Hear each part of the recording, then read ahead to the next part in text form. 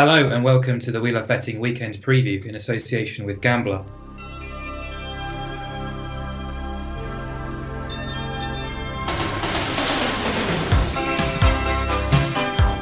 Hi guys, hope you're well. Mark O'Hare here from We Love Betting and joined as ever by the usual twosome of Tom Love and Will Dyer. It's Thursday night, we're back after the international break.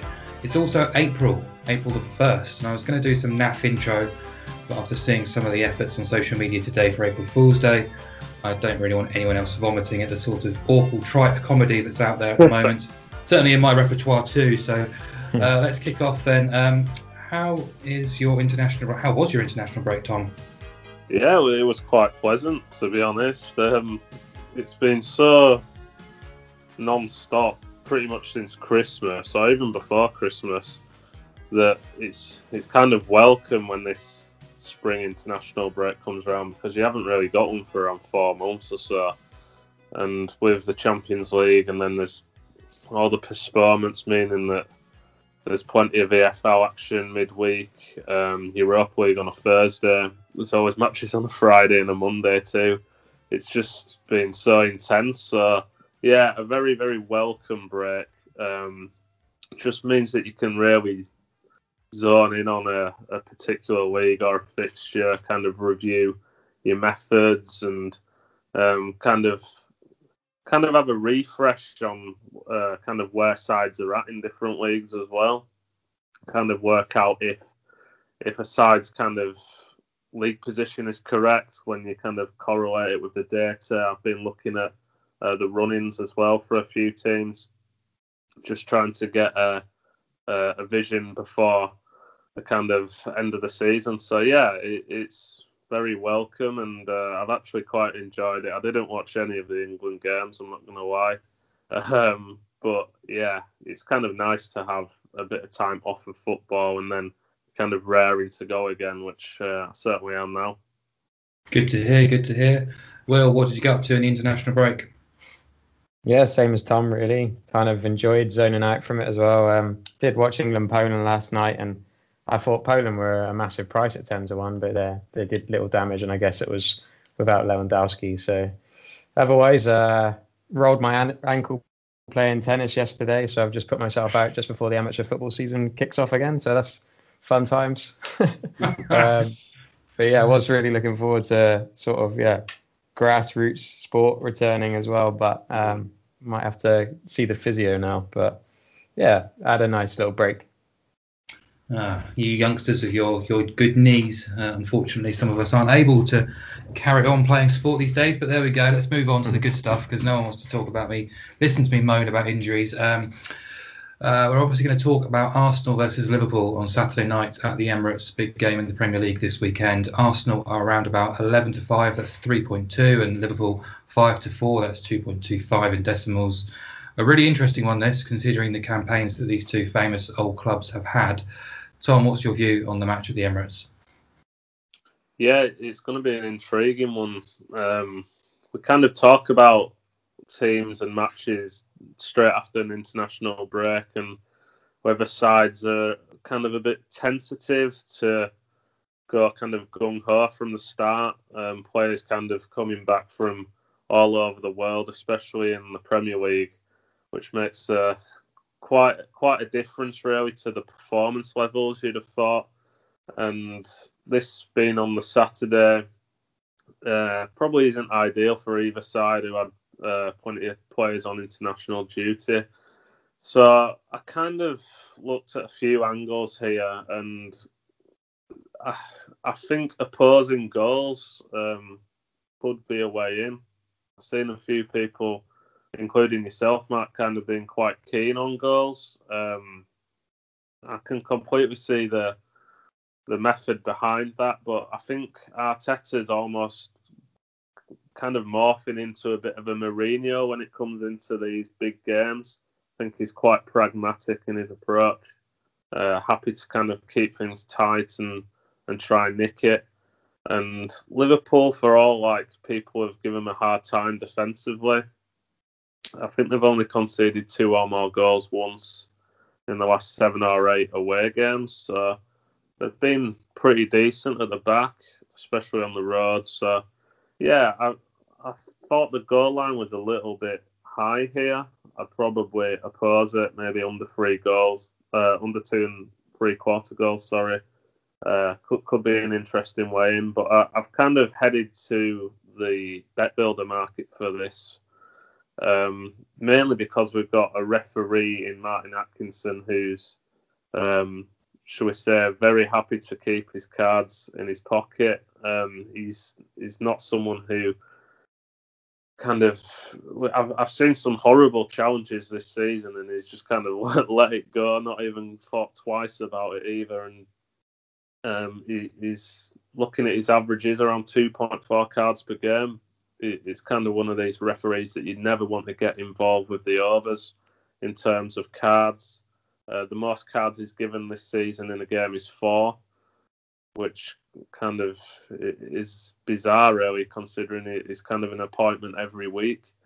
So I actually combined under 5 match goals with both sides to have under 3 cards, which is paying around 1.87 or 20 to 23 with Bet365 on their bet builder. I think that's a really nice way in, because as much as I kind of would prefer opposing goals, I think that if you can kind of combine a higher goal line and go unders with a couple of other angles like the cards, it represents probably better value, and you've got more on your side for the entire game.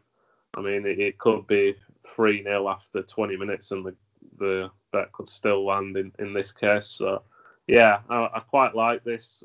Only 6 of 48 combined games involving these two have seen more than 4 goals, which is quite surprising, especially from Liverpool perspective. It must be said that Liverpool low-scoring games tend to be at Anfield, but Arsenal aren't a team that are involved in games that go mad, even if they have improved their performance data since the turn of the year.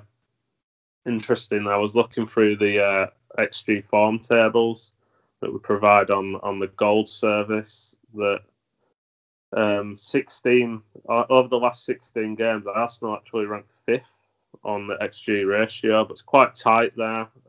Pretty much joint 8th, really, with Leicester, Liverpool and West Ham, all around 58% share.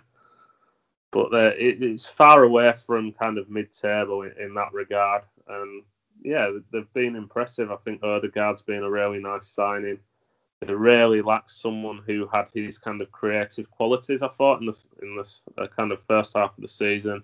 Never had that link between attack and the midfield. He provides that. But I think Smith Rowe and Saka are doubts here, so maybe Pepe will come in on the left. I'm not too sure. They've still got plenty of options, but I think defence will come first for them. I think they'll be relatively deep, not want to let Liverpool get in behind, and it could be a bit of a snooze fest, to be honest. We've seen it plenty of times in the big games in the Premier League this season. So yeah, I'm happy to go under 5 match goals in that regard. And then just on the cards, yeah, I mentioned Atkinson, given under 5 cards in every game. Arsenal have a 76% strike rate for under 3 team cards this season. So even though they've been a side who quite often pick up 2 in Premier League terms anyway, they rarely get 3 or more. And then Liverpool, it's a 93% strike rate for them in under 3 cards. It's only occurred twice for them this season. So, yeah, with that ref as well, it wouldn't surprise me if there's no cards in this game, which would be a big old price. Might even take a little punt on the 0-0 and no cards, which will no doubt be a triple figure price for a bit of fun. Probably get done in the first 5 minutes, but it's got to be worth a quid, that. Yeah, I think that this is a canny way to get involved in this game, which I've got to be honest, I found quite tough. People will be looking at the price on Liverpool around 5-4 and thinking that's not bad given their away record and kind of Diego Jota is back. but Arsenal are actually undefeated in 23 of the last 25 home matches against Liverpool, which is a bizarre stat. Not really one that I'm kind of leaning in on so much, but I think Arteta's quite good in these big games. He tends to keep it tight. If one team wins, I think it'll be by a goal. But yeah, happy to take the bet builder under 5 match goals, and each team had to have under 3 cards, 20 to 23 with Bet365. It's probably going to be my only real play in this. Yeah, good case, well made. Will, over to you. Arsenal, Liverpool, what have you got for us? Yeah, usually a fixture that probably people look at and think this screams goals, but I kind of wanted to focus on personnel issues as well. Like Tom's hinted at, obviously everyone coming back from internationals, and then also with the Champions League and Europa League coming back as well next week. So it's a tough time for teams, and yeah, Arsenal is doubts whether Saka and Ødegaard play. Ødegaard should have recovered from this ankle injury he had against for Norway on international duty, and then Emil Smith-Rowe has also had this sort of didn't specify what the problem was in the under-21s, so he didn't play in midweek either. So I think, yeah, like Tom hinted at, Ødegaard's been quite key to maybe some rejuvenation and creativity in midfield. So if they've got some sort of issues in midfield, I'm not too keen on getting on their side, really. But then Liverpool have some of their own problems. I mean, he's returned to training, but there's a doubt. Jota has obviously been in great form for Portugal in the break, as well as returned to form straight away for Liverpool. And I think Liverpool probably will have a bit more of a balanced side with they were playing Kabak and Phillips at centre back, weren't they, before this international break? And maybe that surrenders a bit of quality. But what you get in return is maybe some more sort of positional expertise from Kabak and Phillips there, and then Fabinho playing where he ought to play in midfield. Liverpool got Real Madrid on Tuesday in Spain, whereas Arsenal don't play till Thursday. Is it Slavia Prague, I think? And they're at home for that game too. So some massive matches here for Liverpool, although obviously the title's well and truly gone. They do need to really kick on for top 4 if they aren't going to win the Champions League. They were a lot better against Leipzig, but it does seem like Premier League sides have still got their number, really, compared to how Leipzig managed against them. And Arsenal, actually, surprisingly, have only lost just once in the last 2 months in the Premier League, although that's only 6 games, and it was only a defeat to City as well. So I think Tom's right to look at them in a bit of a sort of improved light. That 3-0 turnaround at West Ham as well was probably a sight for sore eyes for some Gunners fans.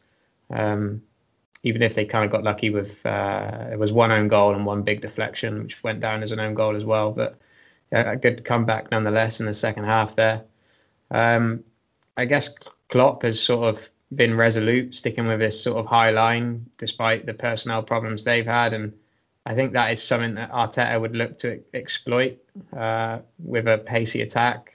They may have Martinelli here as well, and Aubameyang there as well. Actually, was clearly quite short on confidence, and he's actually helped Gabon qualify for in AFCON as well. So some decent options for them going forward themselves. But yeah, in general, I still see this being a bit more of an unders play. All of Liverpool's last 7 matches have been under 2.5 goals, and I was looking at that as well. It's 11-10, which sort of somewhat appeals. And on the match odds, really, yeah, Liverpool won this 3-1 at Anfield in September, but so much has happened since then, and I'd still make them favourites. And away from home, actually, they've been a lot more reliable, haven't they, than they have been at Anfield. We've won 4 of their last 5 Premier League away games. But 5-4 doesn't really excite me. I basically will side with them, and I've got a slightly different pro-Liverpool play, and it's maybe not that exciting, but Jota to continue his form. Yeah, he scored 4 in his last 3 matches, and he's likely to play in the centre of this front 3 with Firmino being out. So I think that might add a little bit of an edge for us, and he's 9-4 to score anytime.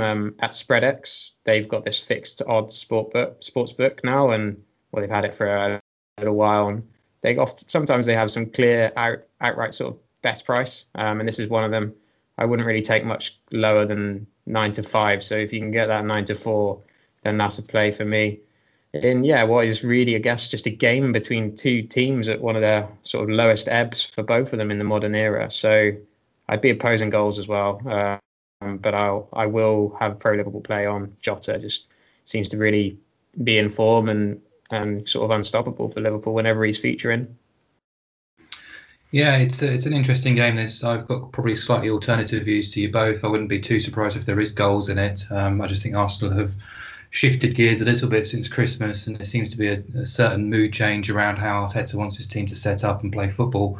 They've been much more adventurous going forward and created a lot. Tom mentioned the XG figures as well. And since Christmas, I think they rank second for XG output, which is quite impressive, really, considering the schedule that they've encountered as well. But I think if Arteta's being honest to himself, he needs to look at this Liverpool team and realise that all the key defensive players in the Liverpool perspective are still absent. There's an opportunity here for Arsenal, but as you both say, such a tricky game, like most of these are, coming straight off an international break, sandwiched between the Champions League quarterfinals too. It's very difficult, and it's one I'm really looking forward to watch. But I can't really say I've nailed anything there that I really want to find myself to kind of punt before. But thanks for putting your cases ahead, because I like the sound of both of those.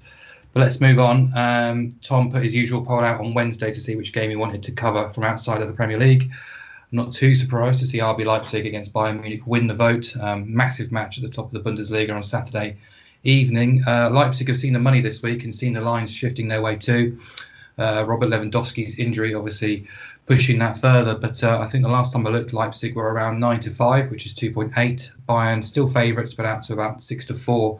That's 2.5 to win away at the Red Bull Arena. The last four meetings actually between these two have ended all square draws, and I do feel that the draw is a runner again here at a big price. Bayern have the Champions League to contend with next midweek. I just think they might be happy to settle for a point and keep the 4-point gap between the two teams heading into the final furlong of the season. But back to you then, Will. What's your view and your best bet from Leipzig Bayern?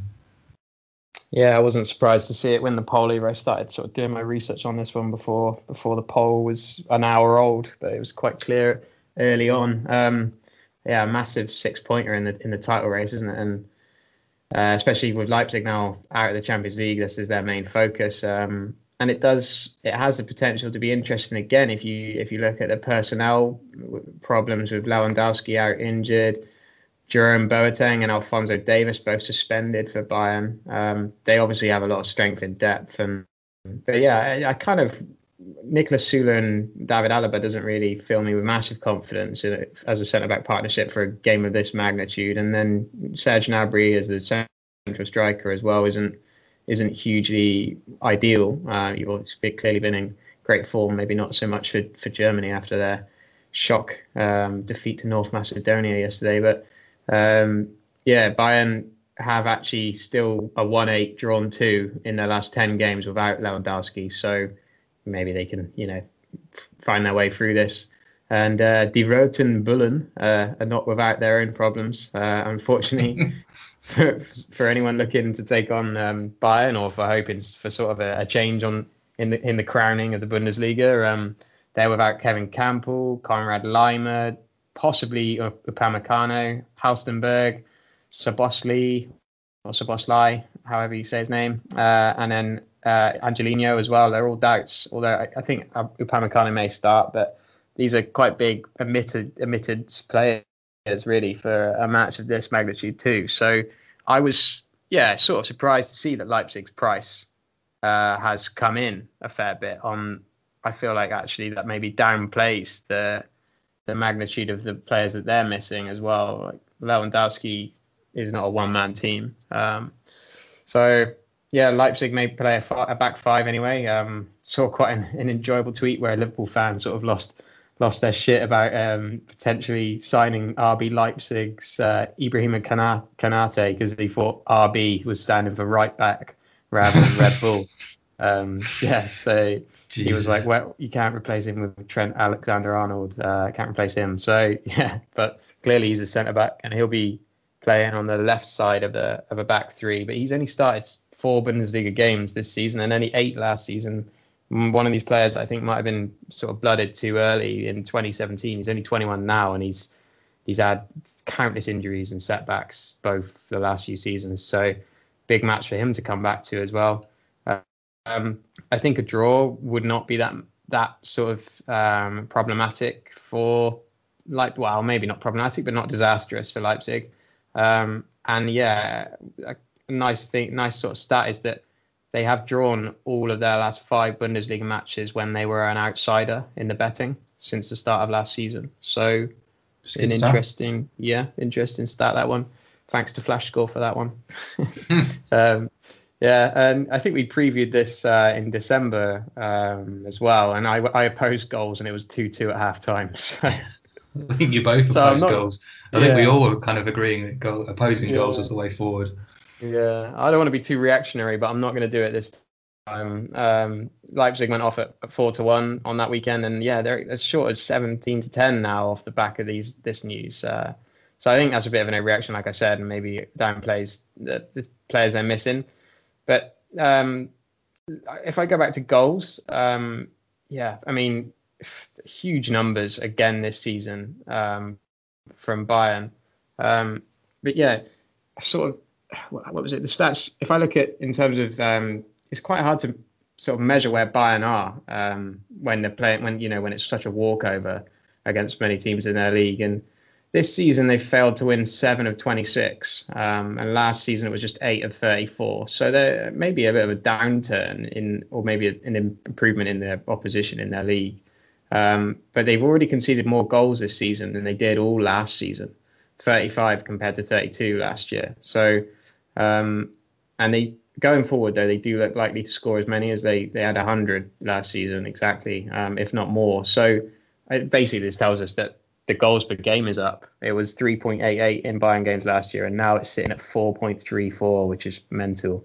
And yeah, of which themselves they're averaging exactly 3 goals a game. Bayern, maybe lockdowns had a role to play in those numbers, but what I found interesting is if we look at both teams to score, it went off at just 2-5 when they last met with fans in February 2020, and actually now, despite these goal tallies going up, it's bigger at 4-9.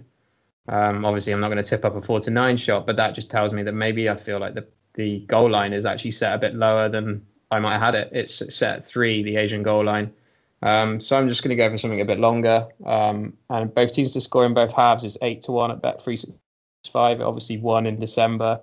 I don't think that, so I still wouldn't say it's probably only a small bit of value on that, if anything. But I like that as a punt. And I'd rather that than sort of backing over 3.5 at goals at like whatever it would be, like 7-5. So yeah, both teams are scoring both halves for me at Bet365, 8-1. Interesting. Tom, what's your angle? I have a feeling you might be opposing Will. Well, I'm quite reticent to go unders now. It was something that I was looking at. But I can remember the last time we covered this, put up unders, but I also put up the draw at a big price, and I'm back in the draw again, 14-5. It's way too big. As you mentioned, it does just suit Bayern down to the ground. It's not really in their nature to play for a point, but when the title's on the line and you're kind of in the final furlongs of the season, I think that it comes quite natural to players to kind of settle for a draw if they kind of get against a title rival. So yeah, I love the draw. I think it's a cracking price. Wouldn't surprise me if it was a score draw, to be fair, because there are quality players even in the absence of the likes of Lewandowski who's out. But yeah, Will mentioned that it's not just Bayern who have injuries here. Leipzig have quite a few out, especially defensively with Lima and Angelino. So they do have players who can play in a variety of positions. That's something that their recruitment model works towards, I think. So the likes of Haidara is happy playing as a wing back or a central midfielder. Same with Tyler Adams and Lima. We've got players who are very versatile in that regard, and I think that That I think that if they lose a couple of players, it's not as much as of an issue as it would be for most teams, like a Dortmund, for example. So yeah, I'm not having the price on Leipzig now. It kind of makes me. I did look at the price on Bayern draw no bet at 1.85 with Bet365. I'd be more happy taking that than Leipzig draw no bet now. But I just think the price on the draw makes too much appeal to me to kind of miss, especially with the kind of circumstances Bayern find themselves in. But Will mentioned that without Lewandowski up front, who's usually kind of twos on to score, it's likely to be Serge Gnabry.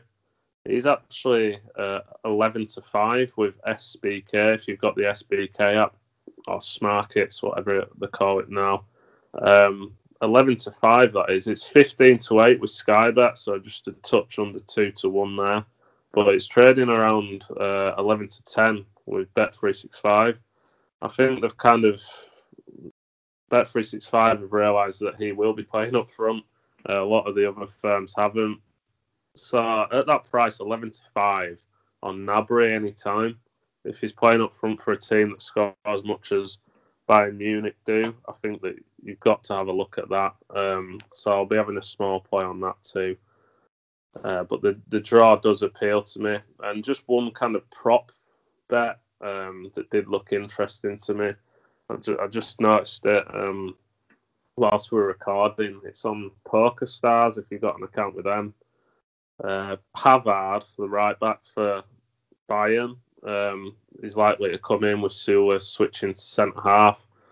And what I like about Bayern with the full-backs is they get really far forward because the two defensive midfielders actually just slot into that spot when they do go forward. So Kimmich on the right-hand side of the central midfield will fill in when Pavard does get forward. And he's 6-4 for a shot, which did appeal to me. I mean, we saw him for France. We can all remember that goal against Argentina, that screamer. Kind of always finds himself in that position. So actually, instead of taking the 6-4, I'm going to chance 4-1 on him to have a shot outside the box. Just looking at his shot stats this season, obviously he's been out injured for a lot of it. But 5 of his 8 shots this season have come from outside the box. So that difference in price doesn't really make too much sense to me. So yeah, 4-1 looks like a nice price. Just how Bayern set up, I think it suits the wing backs getting forward. Even though he's traditionally kind of a centre half, I think that he's got a good strike on him. So yeah, happy to take the 4-1 on Pavard, have a shot outside the box.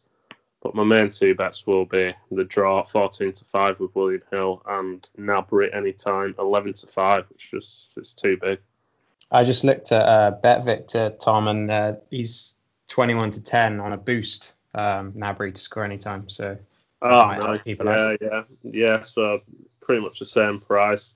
If you're getting 2-1, bigger than 2-1 on that, it's got to be a play. Yeah, lovely stuff, guys. There you go, listeners. You've heard the 2 guys working on the job while we're recording. Lovely stuff. Right, business time. We're going to get to the guys' naps, the next bests. But first, it's the long shots. Will, your long shot, please, at 7-2 or larger.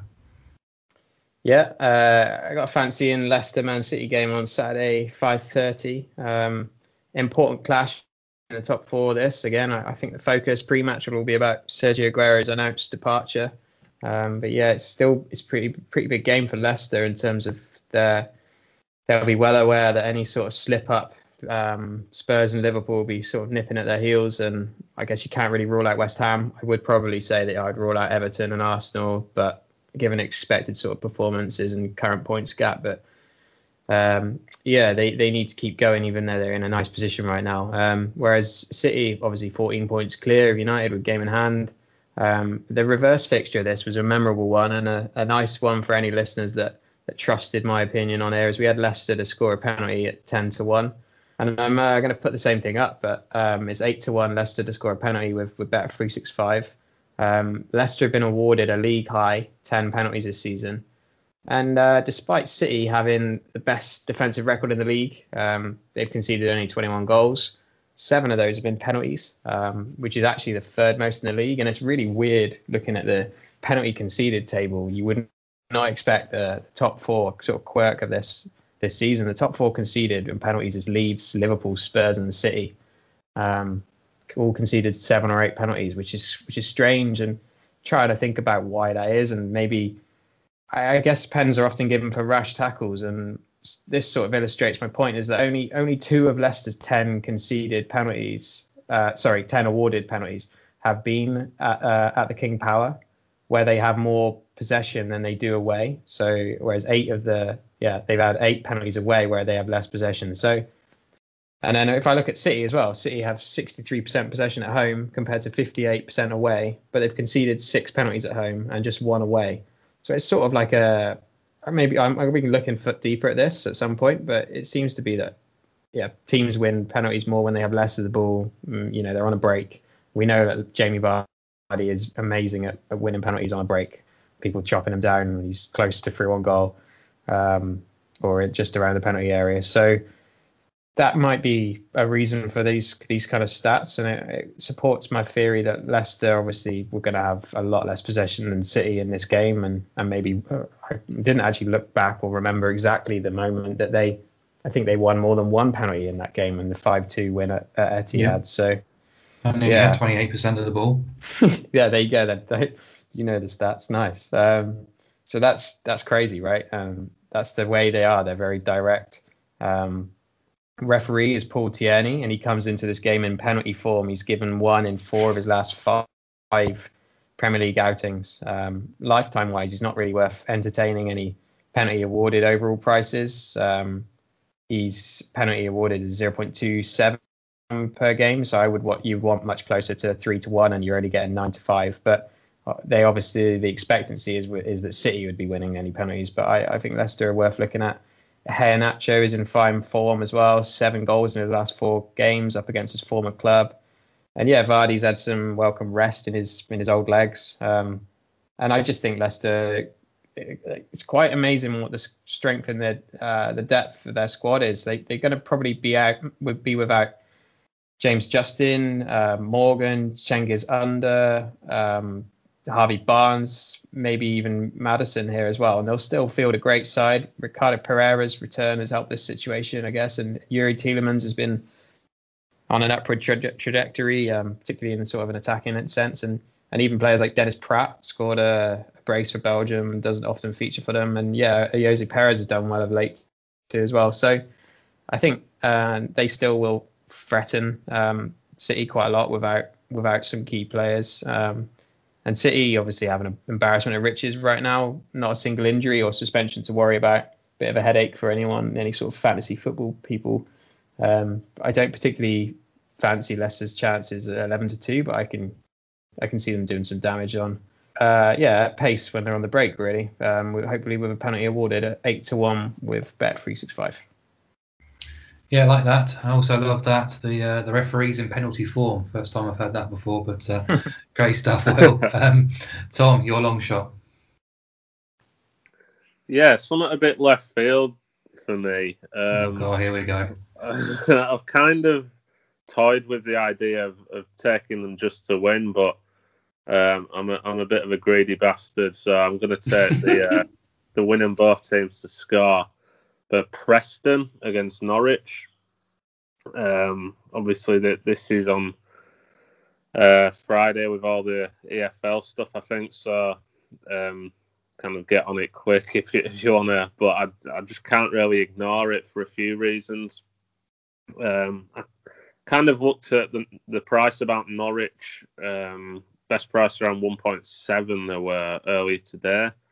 And just instinctively, I thought that they're a team in the Championship who probably have the most internationals, which is not a good thing when you're coming. Well, a lot of the players were playing on Wednesday, so we've actually just while you're there, Tom. I've just seen a tweet by a sort of friend of We Love Betting, contributor to We Love Betting. Jack Wright, who is a Norwich supporter, he's tweeted that of the 11 that started Norwich's last game, he's a Norwich fan, of their last game against Blackburn, 8 have been on international duty and 1 has been ruled out for the season. 7 of those 8 played as recently as yesterday, that's Wednesday. Only Buendia and Dowell didn't go away. He's also tweeted the time between their last game ending and the next one kicking off, i.e. the Preston match at the weekend or on Friday. And I think all 8 of the players he's listed here, he's listed the locations they are in as well, are playing within 68 hours of that last game as well. So, yeah, pretty hectic, but sorry, far away. No, yeah, 100%. Well, thank you, Jack, for doing my detailed analysis for me. But I'm just looking through the team. Krul, I think he might have been with Holland. The left back was Giannolis. I think he was playing for Greece. Grant Hanley, probably away with Scotland. Aarons and Skip and Cantwell, all with England under 21s over in Slovenia. And obviously Pukki with Finland. And there's probably one. Other who? Yeah. McLean. There you go, yeah. Yeah. So, yeah, that's kind of my main thinking here. And I'm not surprised to see Norwich in a lot of these boosted trebles with Sky Bet and William Hill. They'll be everywhere because... Your favourite type of bet, that? Not for me, no chance. So, yeah, well, the reason that they're that price is because they're playing a Preston side who are in pretty terrible form. Obviously, they sacked Alex Neil, former Norwich manager, ironically, but I think that could probably give them a lift. We always talk about the new manager bounce or just trying to play for their place when they know that there's a manager probably coming in. So, yeah, I think that it's, again, this is with SBK. It's a massive price, 23-2 or 11.5 to 1, 12.5 in decimal. You're getting that about Preston to win and both teams to score against the Norwich side that are just depleted. I think that's got to be taken. It wouldn't surprise me if Norwich go off at odds against here. Once kind of that news becomes a bit more mainstream. I've got to be honest, the 9-2 about Preston did look interesting, but yeah, they're a team that have plenty of depth actually. Preston, I think I really like the quality that they do have. They just need to show it. Malumbi is decent at kind of breaking into the box. Ched Evans is quite a nice foil for the likes of Gordon, who's on loan from Everton, who's a really good player. I think that he should be one of these players to shine in the last kind of couple of games in the Championship. And the defence is, looks solid enough. And Ben Whiteman's a great pickup from Doncaster, one of my favourite players in the EFL. So, yeah, they've got plenty about them. They've not had pretty much anyone on international, bar Malumbi, probably. So, yeah, I just think the price is too big. I think Norwich will probably score. Even if Barker's said that a lot of the players have just come back, or I think a few of them might be on the bench and they might have to come on to kind of help them out if they are chasing the game. But even so, they've still got plenty of depth of Norwich, but they're way too short here. So I'm more than happy to chance Preston. Hopefully a bit of a bounce back. It's the Championship, it's the AFL.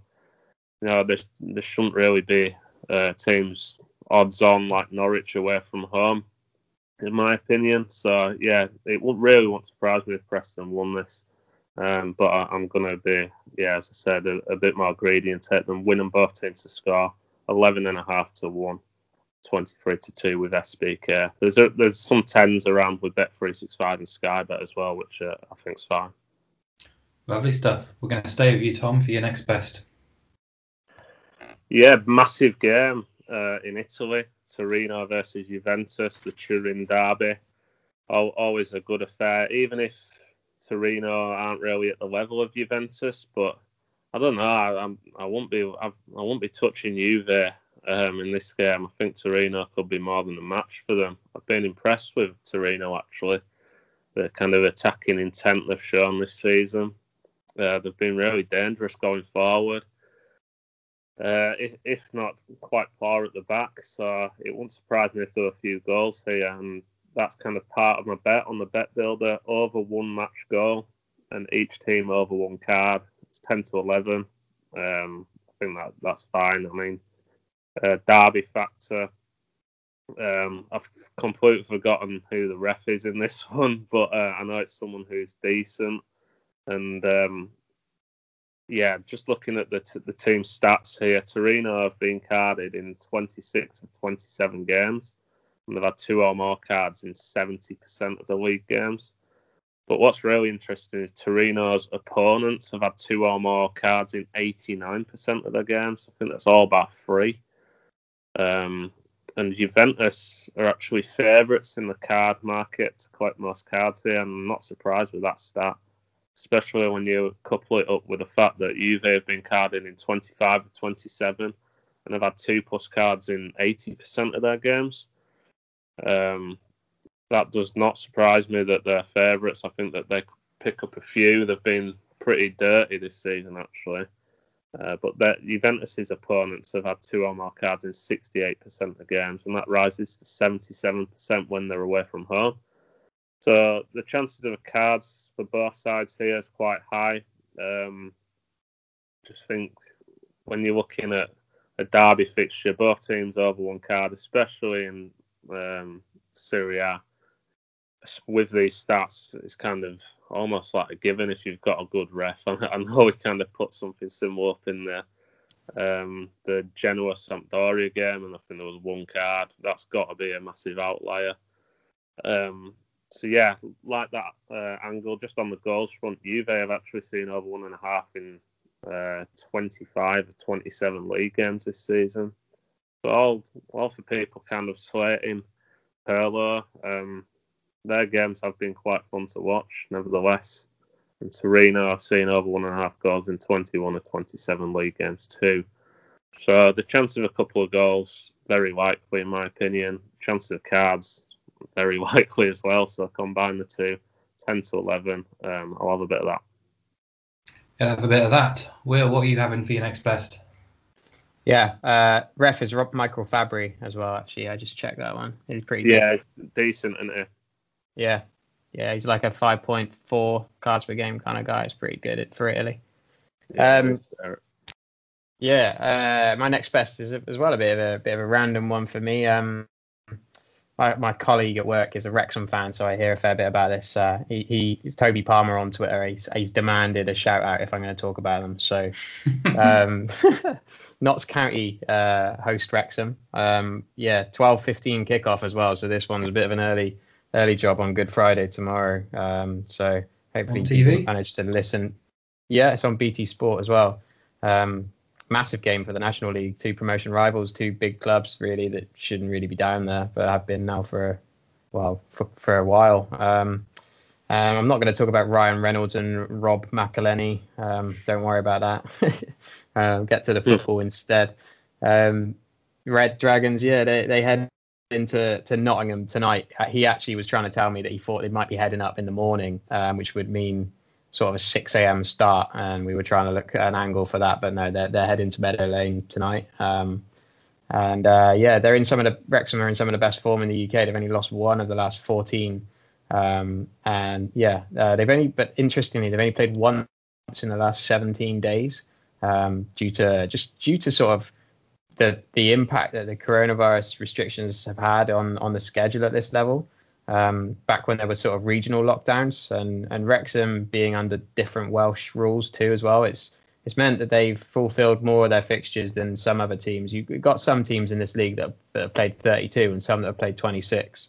I know you get that some seasons anyway through sort of waterlogged pitches or frozen pitches and things, but this is particularly. It's just right now it's having a bit of an impact on Notts County, who have played 4 matches since the 16th of March, when Wrexham have only played 1, which is quite crazy. And that's because County have had a run in the FA Trophy. If you kind of as well go back a few weeks ago, County would have gone 8 points clear of Wrexham if they'd won their games in hand. That they'd accrued through this sort of FA Trophy run. But things have completely flipped. And it's now really in Wrexham's hands whether they finish above the Magpies because of an impact really with Dover Athletic being removed from the league. Meant that Wrexham lost the 3 points. The other way around. They lost 3 points that they would have picked up against the win over Dover, basically. While County sort of points total remained the same as a consequence of a 1-0 defeat at Dover. So they got that angle, and then also a shock departure really of Neil Ardley as well from Meadow Lane, who had kind of earned a fair bit of respect there by the sounds of it. Difficult times for them in the last few seasons, and was removed and replaced with Ian Birchnell last week, who now just continues on with this kind of hectic schedule. And then if we look at Wrexham, they're unbeaten in 7 games, best run of the season as mentioned, and they also welcome back their skipper Sean Pearson, who Wrexham fans or Toby at least tells me is their best player. Returned from injury with a sort of magnificent performance against Bromley last time out, and they have strength and depth, and Birchnell is lacking key players as well on the Notts County side with Michael Doyle and Callum Roberts out for injury, and the stakes are sort of high on this one, and I really would think Wrexham are going to have a lot fresher legs. They haven't had, their form's brilliant, and they haven't had to deal with this sort of change in management that County have had. So Wrexham are 11-5 with Bet365, and I think that's quite a nice price, and I'm just going to go for them on the straight win. Interesting. Is that the first National League bet we've had on the show? Yeah, I reckon it is. Yeah, I can't remember one. Nice. It's on TV as well. So something to get your teeth into on Good Friday. What is it? 12:15 you said? Yeah. Good stuff. Cool. Right, best part of the show, the naps. Tom, your best bet of the weekend. Yeah, just going back to what Will mentioned in the Wrexham game, I think that's a nice price. I've been watching quite a lot of the National League actually on BT. And where do you get the time to watch football? Yeah, well, had a bit of time to catch up on it in this international break, and Wrexham have a decent squad. I think they've got Jordan Ponticelli, who really highly thought of when he was at Coventry. They signed Tyler French from Bradford, who's very, very decent for that level, and they've got Dia Angus up front, who's been banging them in. He was good at Barrow last season, so interesting that they got Birchnell as manager. He was at Östersunds in Sweden, so it's interesting that when Graham Potter left Östersund, went straight to Swansea. Birchnell's had to go all the way down to the National League. But he's kind of one of these. I think the new Notts County owners are quite into I think they're from Scandinavia, and they've got quite good contacts over there. They've got a very modern way of going about things, so it was no surprise that Ardley left. I expected that to happen at the end of the season, but I thought Wrexham was a nice price with a start. They've been pretty strong at home, a bit wishy-washy away, but County have been poor this season, and Will makes a really good case there. But we're going to go off now, Tom. We're going to go from the National League to Ligue 1 in France, and I'm backing Marseille against Dijon. I mentioned this to you, Mark, on a message probably about a fortnight ago now. But I had my eyes on this. Kind of can't wait for it to get around because I think it's a great bet. Going to take them -1 on the Asian handicap, 1.9 with Bet Victor. I expect it to be around 1.75. To be honest, I think that it's a cracking bet. Plenty of reasons, but a lot of it is kind of reliant on Dijon being really poor. Just awful on the day. I mean, I've watched a lot of Ligue 1 this season, especially this year, and it's a league I've really kind of tried to focus in on. And Dijon on the eye have been awful. Like defensively, they've been a shambles. They just look like they're never even in a defensive line. The players are too slow. They make mistakes. They don't even look arsed, and they're already pretty much relegated. the kind of man in charge of Dijon, the club president, is kind of talking about what they're going to be doing in the summer, kind of having a rebuild. I know Mouna Chouard, the attacker that they've got, really tricky player, really good on the ball, good at kind of creating things. He's probably their best player, but he's been poor this season. Really disappointing. He was good last season, but he's off in the summer. They've already kind of put the feelers out. I've seen Liverpool and Chelsea being linked with him, but I'm not sure I'd be able to do anything for them teams. But yeah, it's more the defensive data's been awful. Worst data in the league, 1.88 XG against per game, which is over a massive sample size that we've got now, is awful. Really, really poor. And yeah, Marseille still have stuff to play for. I'm surprised to see them in 6th, considering I actually think they've been really poor this season. But I'm buzzing that they've got Jorge Sampaoli in as manager. Whenever I've watched the Copa America or World Cups gone by, his teams have done really, really well. When he was at Chile, especially, kind of plays quite high intensity. And I think this fortnight that he's had on the training paddock's really gonna help them. I think that the players are going to be bang at it. And really, for a club like Marseille, they didn't have many players on international duty. Milik came on against England for Poland, but didn't play really that much. And Payet and Thauvin have been in the French squads in the last couple of years, but they've not been involved due to poor form. But they did impress, actually, against Brest in a recent home game. They've won back-to-back home games under Sampaoli as well, against Rennes and Brest, as I mentioned. So I think that swatting aside Dijon should be simple enough. I think 8-15 is much, much worse 8-15 shots than Marseille. If you're doing any kind of ACCAs, they should be going in my opinion. And yeah, it's just a bet that I think it's just too good to ignore, really. They've lost 10 in a row, Dijon. 5 of the last 7 have been by 2 or more goals. So yeah, motivation's there for Marseille. They've got Europe to play for. They've got quality in the ranks. They've got players who've been kind of still at the club during the international break, and they're coming up against the Dijon side that have given up.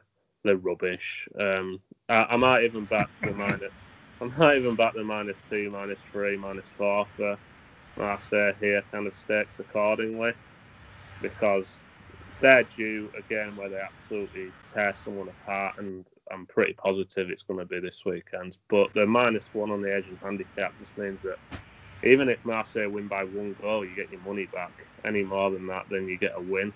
I think it's probably one of my favourite bets of the year. Wow, that's great to hear. Bloodbath at the Velodrome. Bring it on. Will, your nap, please.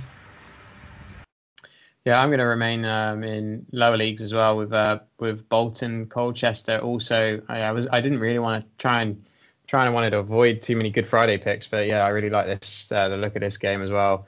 Bolton have won 10 of the last 11 matches, unbeaten in 13, which is currently the longest streak in English football.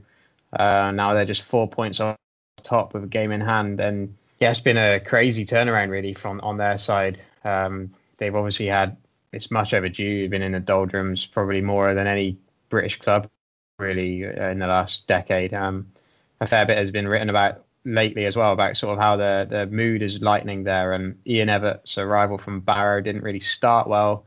1 win from 8. People were sort of talking about it being the worst Bolton side ever, and but in January I think they handed over sort of player recruitment to him, and it sparked a great run, and no team has ever come back to win automatic promotion in League Two from as far away as Bolton will if they manage it right now.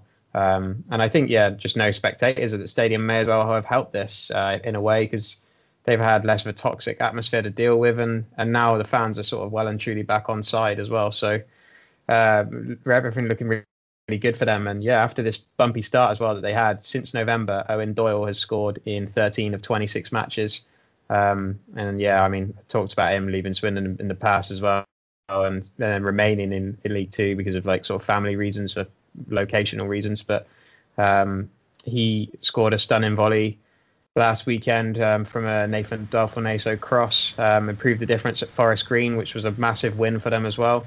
And they're also, their captain and second top scorer, Anthony Sarcevic, is out injured, which puts even more goal scoring reliance on Doyle. Just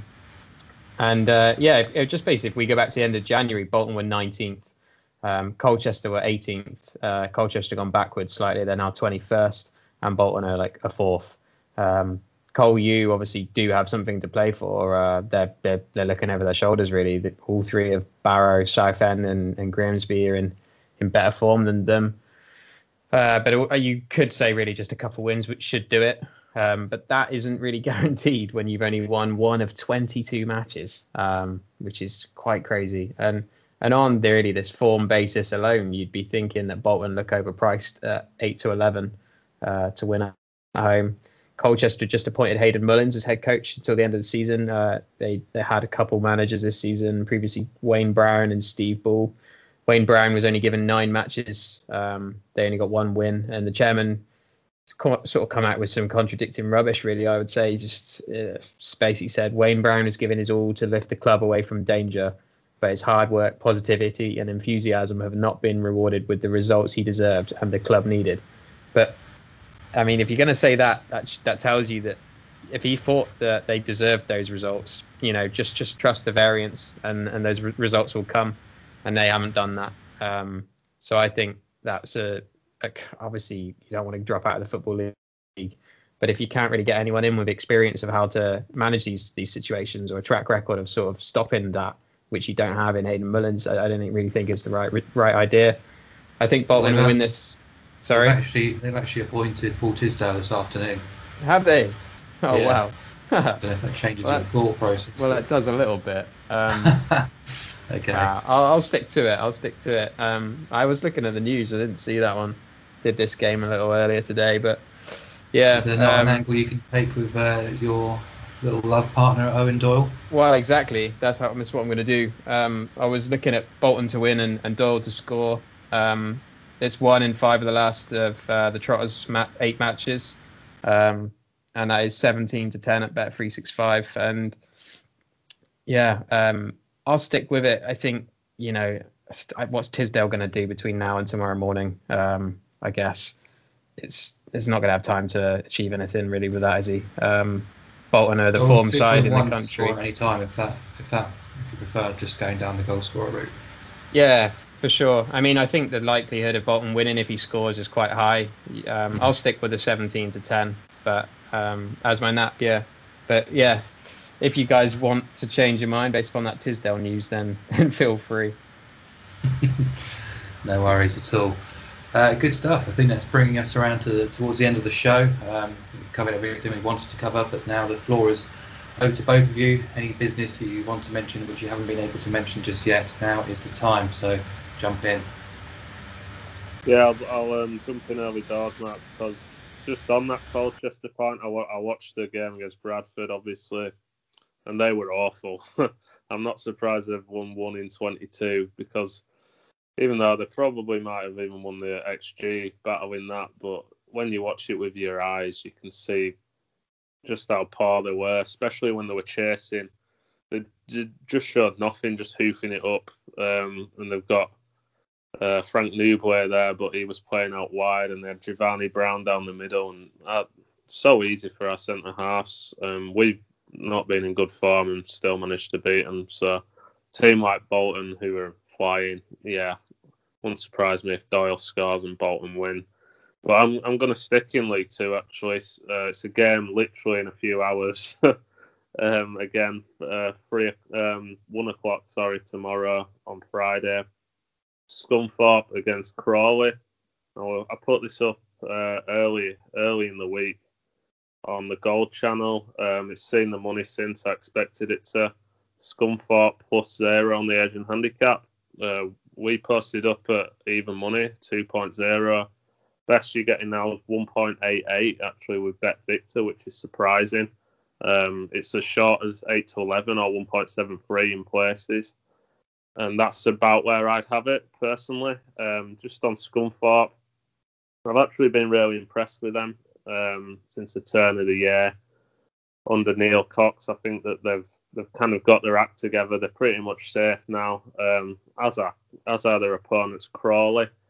But my main issue here is with Crawley. They played away at Carlisle on Tuesday, was it? And that's a massive trip. That's pretty much the length of the country for Crawley, and then they're having to go back down. They've probably had a tiny bit of training today. Then they're probably up at Scunthorpe right now in a hotel. So they've had next to no time to prepare for it. They've been in pretty poor form ever since Max Watters left in January. Struggling to score more than once a lot of the time. Defensively, they've been pretty poor. They were battered against Carlisle. And Scunthorpe haven't played since they played Bradford around 10 days ago.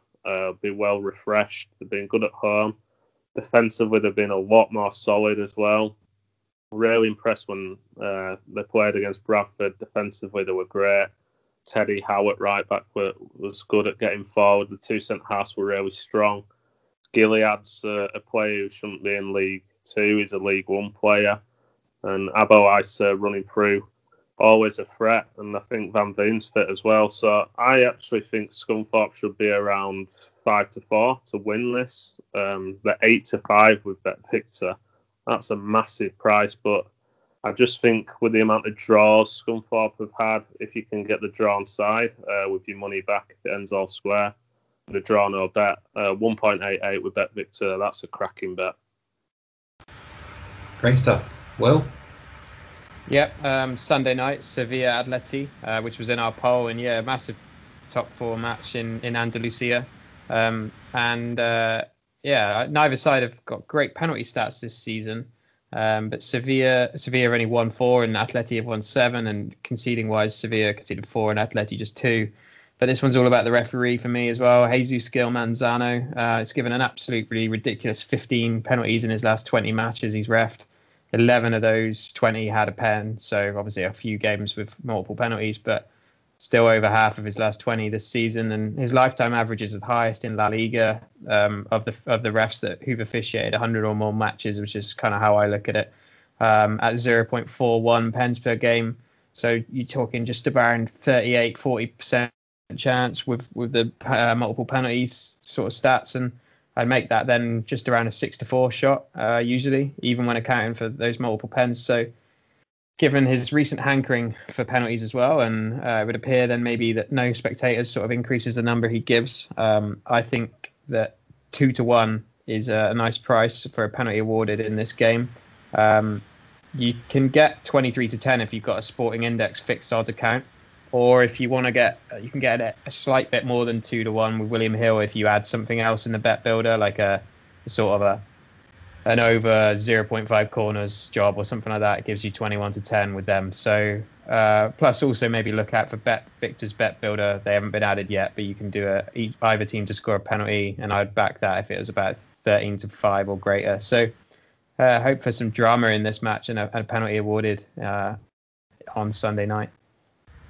Great stuff. Super stuff, chaps. Loads of really well researched, reasoned, suggested plays. As always, great insight, great knowledge as well. As always, any social media support is much, much appreciated from you guys, the listeners. We really do appreciate it. And of course, happy Easter. Don't eat too many Easter eggs between now and the end of the weekend. But we're going to wrap it up there. A big thanks to the stars of the show, as always, Tom Love. Cheers, mate. Best of luck, guys. And Will Dyer.